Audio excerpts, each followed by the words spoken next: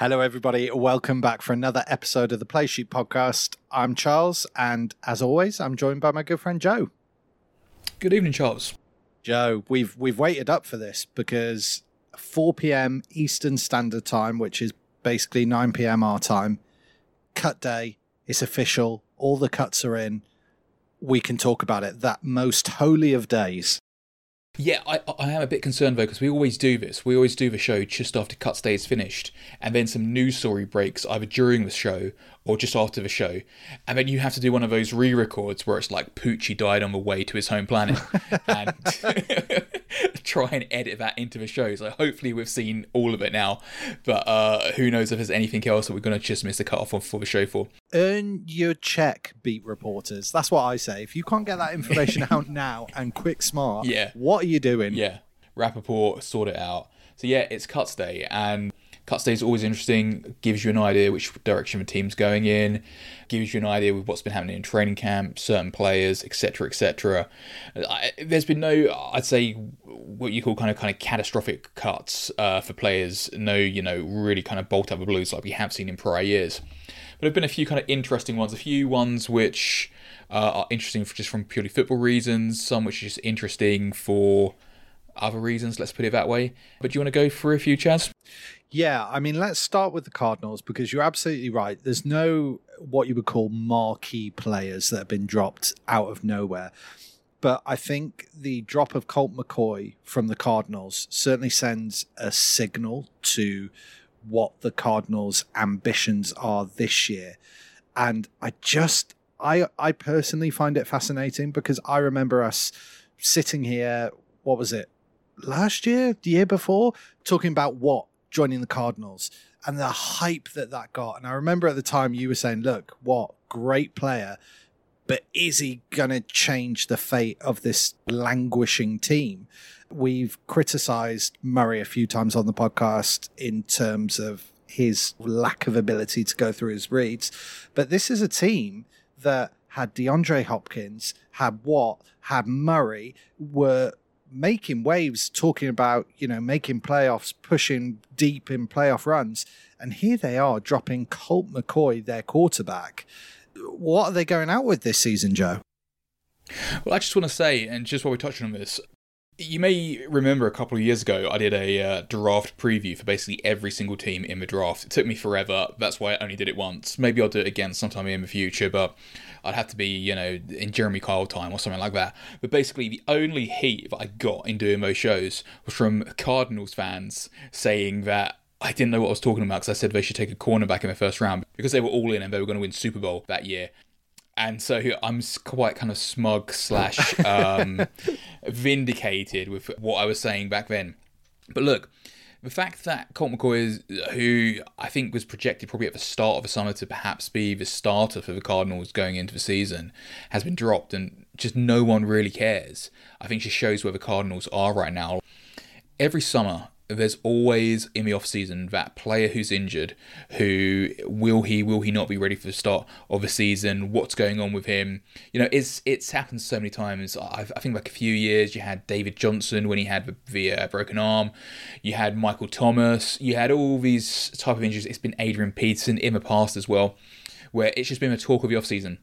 You'd think, going back a couple of years ago, a quarterback like Kyler Murray, recovering from, it was an ACL kind of injury they had, that people would care about it, that would be the chat. No one's talking about Kyler Murray. No one seems to be that bothered about whether it's going to be week 2, week 4, week 6 or beyond. Look at the trades that the Cardinals are doing. I mean, the Isaiah Simmons trade, it almost feels like they're tanking already. And the fact that Colt McCoy has been cut, won't be their quarterback going into the new season, and no one's really batting an eyelid, I think just shows how low this Cardinals team are. I think you've got to put them bottom 3 in the whole league. Yeah, I think you're absolutely right. I think, as we go through this list of players that have been cut, there's a number of reasons why a player can be cut. Salary cap is certainly one of those. Ability, depth of position is another. Certainly in the case of Colt McCoy, there's no fear of salary here for the Cardinals. So this is purely a move because either A, they think Colt McCoy has literally nothing he can offer the team, or probably more accurately, B, they have no interest in winning games at the moment. Well, what I find interesting, just a little kind of sub story with this, is when Colt McCoy was signed by the Cardinals last year to back up Kyler Murray, like, bear in mind here that it's not like he's just come in this offseason and he was like, trying out for a starter job. He's been with the team for over a year now. And when he was brought in, there was a whole lot of talk about it because Kyler Murray basically looked up to Colt McCoy. Colt McCoy was, a college legend for the Texas Longhorns. Will go down in history as probably one of the greatest quarterbacks ever. He was the man around Texas. That kind of, 2009, 2010, 2011, that kind of era, he was the alpha quarterback in Texas. And if you were a young player then, he's who you looked up to. Kyler Murray looked up to Colt McCoy, and he was pretty excited about having him on the team. The fact that, they've just forgotten all about that now and forgotten all about that quarterback room, I think it speaks volumes. Don't get me wrong, the quarterback who will be starting for them, Joshua Dobbs. We spoke about him on the show previously before. He was drafted by Pittsburgh. He looked exciting. He's a kind of dual threat type quarterback, can use his legs. I personally felt a couple of years ago that he probably should have been given a chance when Roethlisberger was clearly just running on fumes. Look, he's with the Cardinals now. I don't think he's going to be terrible. I will say that. I don't think that they're tanking necessarily from a quarterback perspective. I think they've put Dobbs in an unenviable position in that he's coming into a team, week 3 of preseason, and basically has to be ready for week 1 of regular season. Even if you're familiar with the offensive coordinator, which he is, that's not a lot of time. So he's set up to fail here, really, but he's a player with potential and a player with talent. So, don't be surprised if he does make a few good plays, has a few good games. Yeah, I think that's it, because you're right. He is set up for fail also because they don't have the cast around him for him to succeed. Like, this is not a star-studded team. But maybe because there is literally no expectation on him and he's not going to be under the bright lights of let's analyze every single mistake he makes. Maybe he finds success in that kind of freedom to play and that ability to test stuff out because he's really just sort of on borrowed time, essentially. Yeah, look, when Kyler Murray's fit, then Kyler Murray will go back into that team. I don't foresee a situation in which Joshua Dobbs manages to extricate him and get himself into that starting role as well as he could possibly play. I don't really think that's a ceiling there. But like you say, I mean, this is a threadbare team. You look through that depth chart. Look, you think back a year or two ago, and people were talking about the wide receiver core of this team, and people were waxing lyrical about it. Your 3 starting wide receivers right now are Marquise Brown, Rondale Moore, and Greg Dortch. Zach Ertz is crocked, so you've got Trey McBride as your starting tight end. It's a no-name offensive line, and you've got James Conner as running back with... there's no committee behind him, really. It's a threadbare offense. Well, you listed a few wide receiver names there. Maybe some of them not everyone's familiar with. Here's another name that I was surprised to see on the list. Rajon Wright, Joe. Talk to me. Rajon Wright. Talk to me about him. Like I said, the names we're picking out here, they're not all for purely football reasons. This is for those of you out there who ever watched Last Chance U. Rajon Wright was, I guess you just call him one of the stars of season 5. At Laney, which was a kind of community college in Oakland, if I remember correctly. Last Chance U, there's a lot of players who kind of get followed through that who you never hear of them again. They're, little hometown heroes who kind of don't make it in the big world. Rajon Wright kind of looked geared up to be exactly that. But hey, look, he went undrafted in 2023, got picked up by the Panthers. They've got him. So if you were following the career of Rajon Wright, or you ever thinking, I wonder what happened to him, or you get round to watching Last Chance U in the future, if you've not got onto it yet. Spoilers. Spoilers, yeah. He got picked up by a team, but if you're undrafted and you don't make a roster in that first year, it's a hard struggle back. Yeah, absolutely. And then moving on to a name, I feel like Obi-Wan Kenobi here because I'm looking at it on our agenda list and I'm going, Keke Coutee. That's a name I've not heard in a long time. But you did hear it a lot at one time. I can, remember in a fantasy circles going back probably 2, maybe 3 years ago, Keke Coutee had like a couple of game run where he was the best thing since sliced bread. He was a waiver wire darling. Everyone was trying to pick him up. he was basically on every kind of starting lineup. Kiki Kuti was the man, and he was a wide receiver breakout. And I think it's just a reminder, kind of going into the season, not just for people who play fantasy, just for everyone in general, that, you know, a couple of good weeks don't make a summer. And Kiki Kuti had a little run there, and, you know, he's back on the scrap heap. There's a lot of teams who need wide receivers who, you know, are carrying 6-7 on the roster. He's currently cut and he's without a team. So it just shows you, you know, I think we had an episode called Ozymandias once, but this is another Ozymandias moment. Look on you, mighty, in despair. So talking about that, Joe, because I'm genuinely interested in this. Kiki Kuti, as you said, he had a couple of weeks where he looked electric. And it would be easy to think that there was something there. Do you think that can happen with literally anyone? You know, anyone can have a few good weeks if they're good enough to make it into the NFL. Or do you think that says something more about, I don't know, the coaching style or the types of plays that he's being given or the routes that he's expected to run? Has he been let down by the teams that he's been a part of? Or do you think it was just a case of, look, if you're good enough to get into the NFL, you can have a good week, 2 weeks, 3 weeks, but unless you're really good, that's where it ends? That's a really good question, Charles. I think that if you've made an NFL roster, you've got down to that last 53, then theoretically you've got the talent to, you know, at least succeed. It's such a strenuous process, such a filtering to get down to that kind of final 53-man roster, that you've got to have something. Now, that doesn't mean that you're going to be a superstar, but you've got something. And I think that in a situation that Kuti found himself in, now flash yourself back a couple of years ago, this is when DeAndre Hopkins was still playing for the Texans, I believe. Teams were double, triple coveraging him.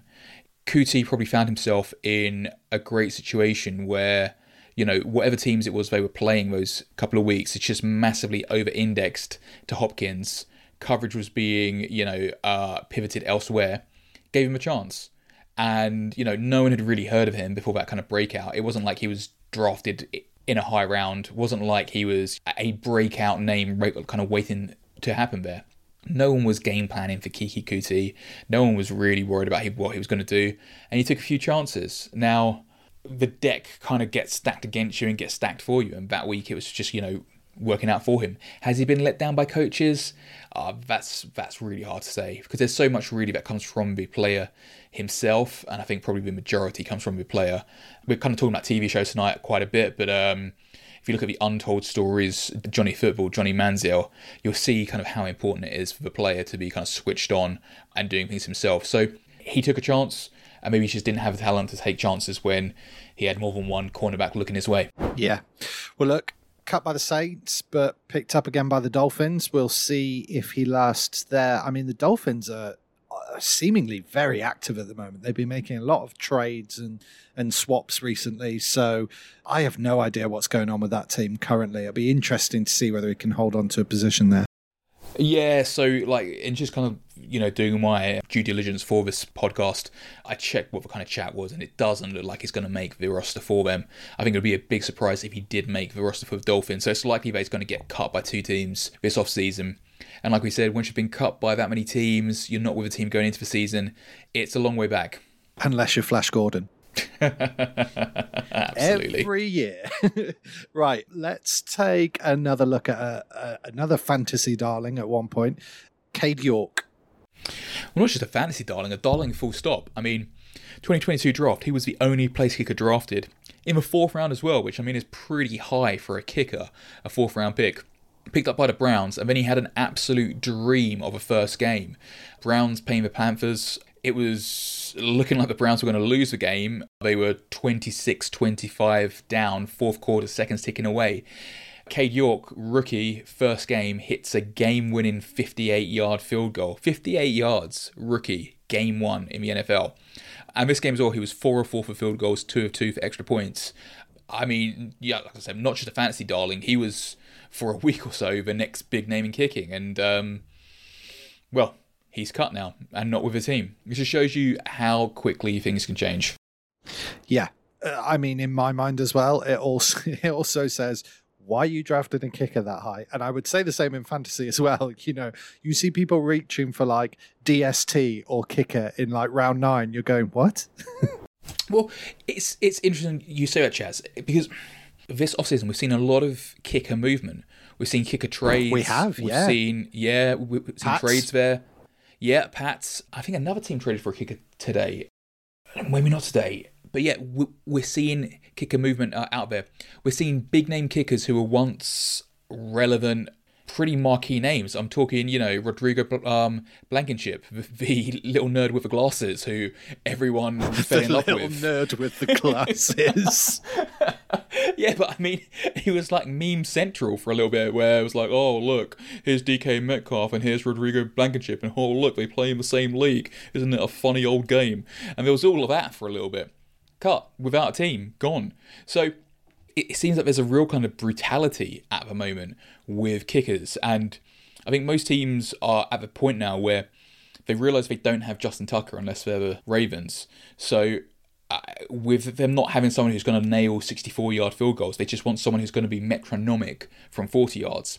And there's been a lot of players we've seen come into the league who've been names recently who've made their name kind of getting that 55-yarder, that 58-yarder like it was for Cade York, but weren't as regular at the more pedestrian distances. And that's what teams want. You need to hit every three-pointer, and you're going to hit more of them from 40 yards. So interesting to see all these movements. But yeah, keep an eye out for a lot of those names. Michael Badgley, another name that got cut today. He's been cut by 2 teams this offseason, again without a team. So yeah, pretty harsh on kickers at the moment. Meanwhile, we've still got bloody Mason Crosby sniffing around.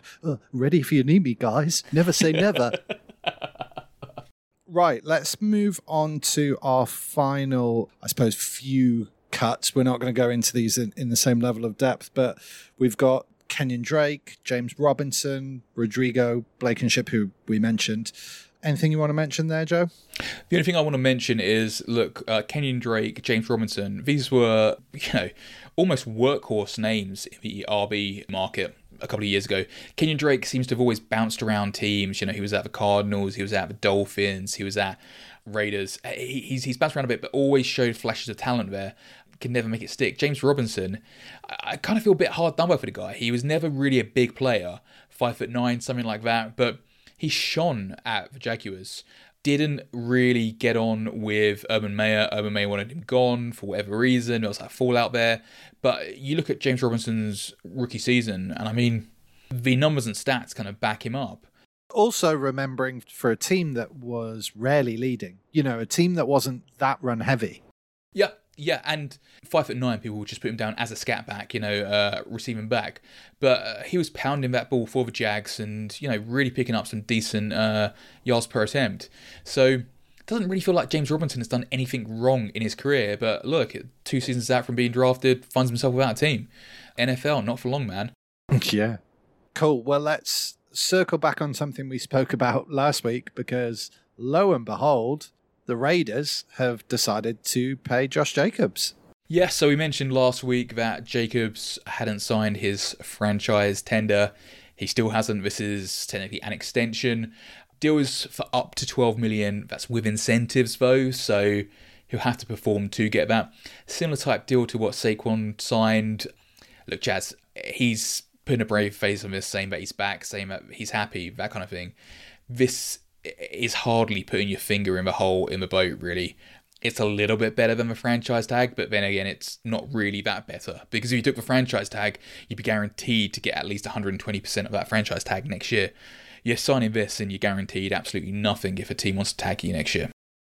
Well, that was going to be my next question. Because he's avoided the tag this year, can he still be tagged next year? He can absolutely be tagged next year. And because he didn't sign the tag this year, he'd basically get what the base tag is next year. If he'd signed the tag this year, he'd be guaranteed at least 120% of what the tag is this year next year if he was tagged. And that would probably be more than what the franchise tag will be next year. Assuming that the Raiders were prepared to keep him. Assuming they were. And we don't know if that is the case, Charles, because this Raiders team are rebuilding. They've got a lot to think about there, a lot to do. Do they really want to be paying low teens and mid-teens money for a running back with, you know, miles on the clock? Why not just draft someone in the 4th or 5th round and run him into the ground for a few years? They feel, if I'm honest, like they're in a weird position to be rebuilding. I think we can both admit that they're not a team with playoff ambitions, but neither are they a team with a bunch of no names like the Cardinals. I mean, you've still got Josh Jacobs, you've still got Devontae Adams. They're decent names on that team, right? That's exactly it. And it's almost as if they were a front office that was too indecisive. A front office that didn't know if they were rebuilding when Carr went or if they were actually doubling down, and that Carr going freed them up for some reason. It probably wasn't going to be the latter, but they still didn't really make a choice there. So, yeah, you're absolutely right. They're not like the Cardinals. They're not trading away their best players. They're not accumulating picks. They're not, clearly on a downwards trajectory. But where they are in their division, in the conference, I mean, you get pretty good odds on Raiders, making playoffs, let alone making Super Bowl. And so just to finish up, Charles, one thing you wanted to talk about this week, and I'm sure it's got nothing to do with you being a bitter Green Bay fan, but you wanted to talk about Jets hype and what we're seeing out of New York. Listen, Joe, if I can't rag on the Raiders, then at least let me tear into the Jets. No, look, in all seriousness, I think the Jets are certainly in an exciting position. I don't want to appear bitter, and I don't want to take that away from the fans. Look, the Jets were finally, for the first time in a long time, playing some proper football last season. They have improved their team. There's no doubt about that. I think they're going to be a better team than they were last season, and last season they were a good team. There's a lot of talk about deep playoff runs and Super Bowls, and I just think that's a few people getting ahead of themselves, personally. Look, they've upgraded in the quarterback position. Regardless of whether you think Aaron Rodgers is on a downtrend or not, he is a marked improvement upon who they had last season or who they were juggling between. They've got Cook now, who, okay, maybe is not going to push out Hall, but it gives them really solid depth in that kind of running back room. And they've got a decent wide receiver or two. I think the two areas where they're probably going to be let down the most for me is I'm still not convinced about their offensive line. I know we disagree slightly on that, but one, I don't think it's strong enough generally. Two, I think if Aaron Rodgers is your quarterback, if you don't protect the hell out of him, he gets very upset very quickly and things start to go south in that scenario. And two, I just don't think they quite have the wide receiver core yet that is going to make the most out of Aaron Rodgers at quarterback. I hear that Kiki Kuti is available right now. Yes, indeed. Well, listen, I mean, Aaron Rodgers seemingly is petitioning for, people that played the game well 2 or 3 years ago. So he might be the perfect candidate. But only for Green Bay. Yeah, true. I think the Jets will do well. I think... Will they make playoffs? Yeah, I think they'll make playoffs. I don't think it will necessarily be a deep run. I don't disagree with much of what you're saying there, Charles. I'm far less excited about the Dalvin Cook deal. I feel that a team with real Super Bowl ambitions, like we went into a lot of detail with last week, just shouldn't be splashing the cash on a player like Dalvin Cook, a player who is... It's not a ton of cash, though, is it?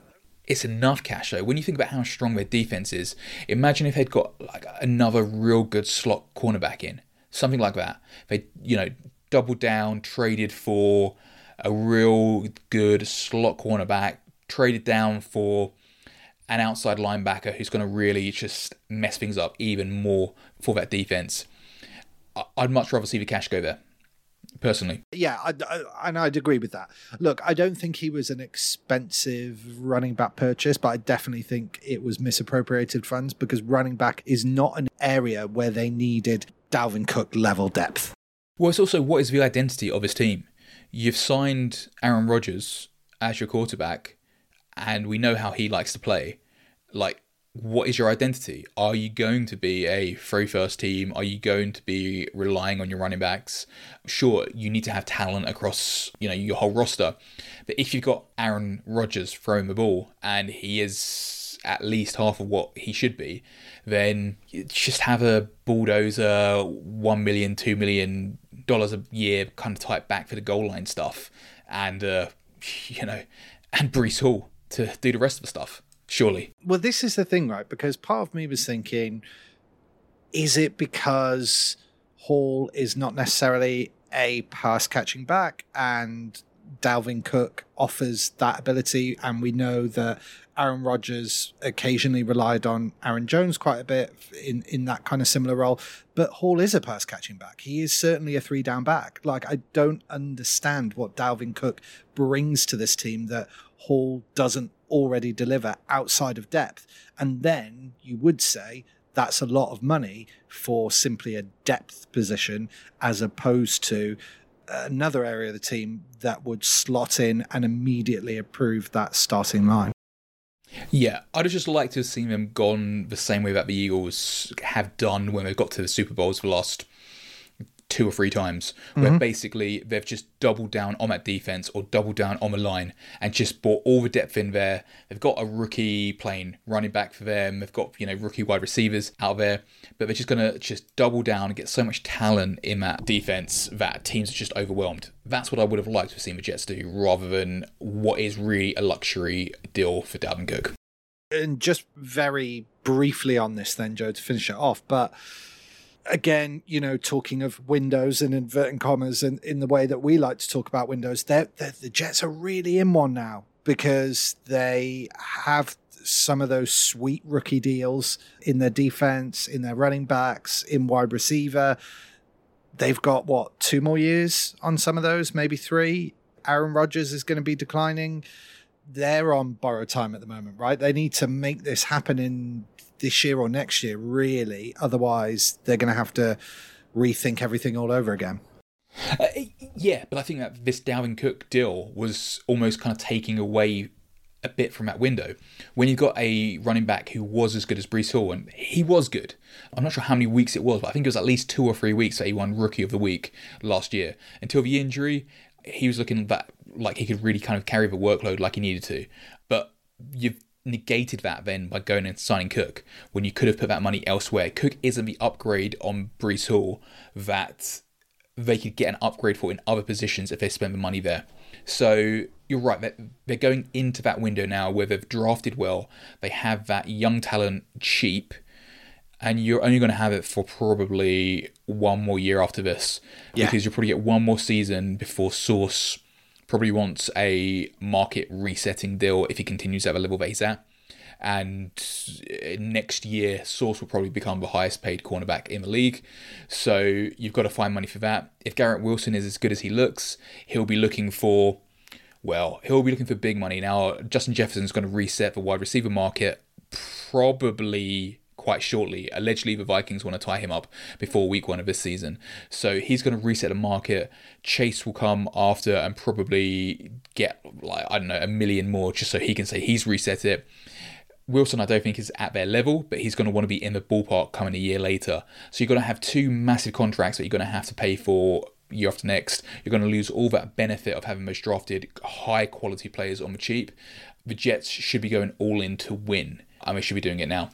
Look, the hype is there. I think they're a very solid team. I'm just not buying into it at the moment, but let's see what happens. Well, next week, week 1. Do they win the AFC East? Do you know what? Oh my God, that is such a tough question.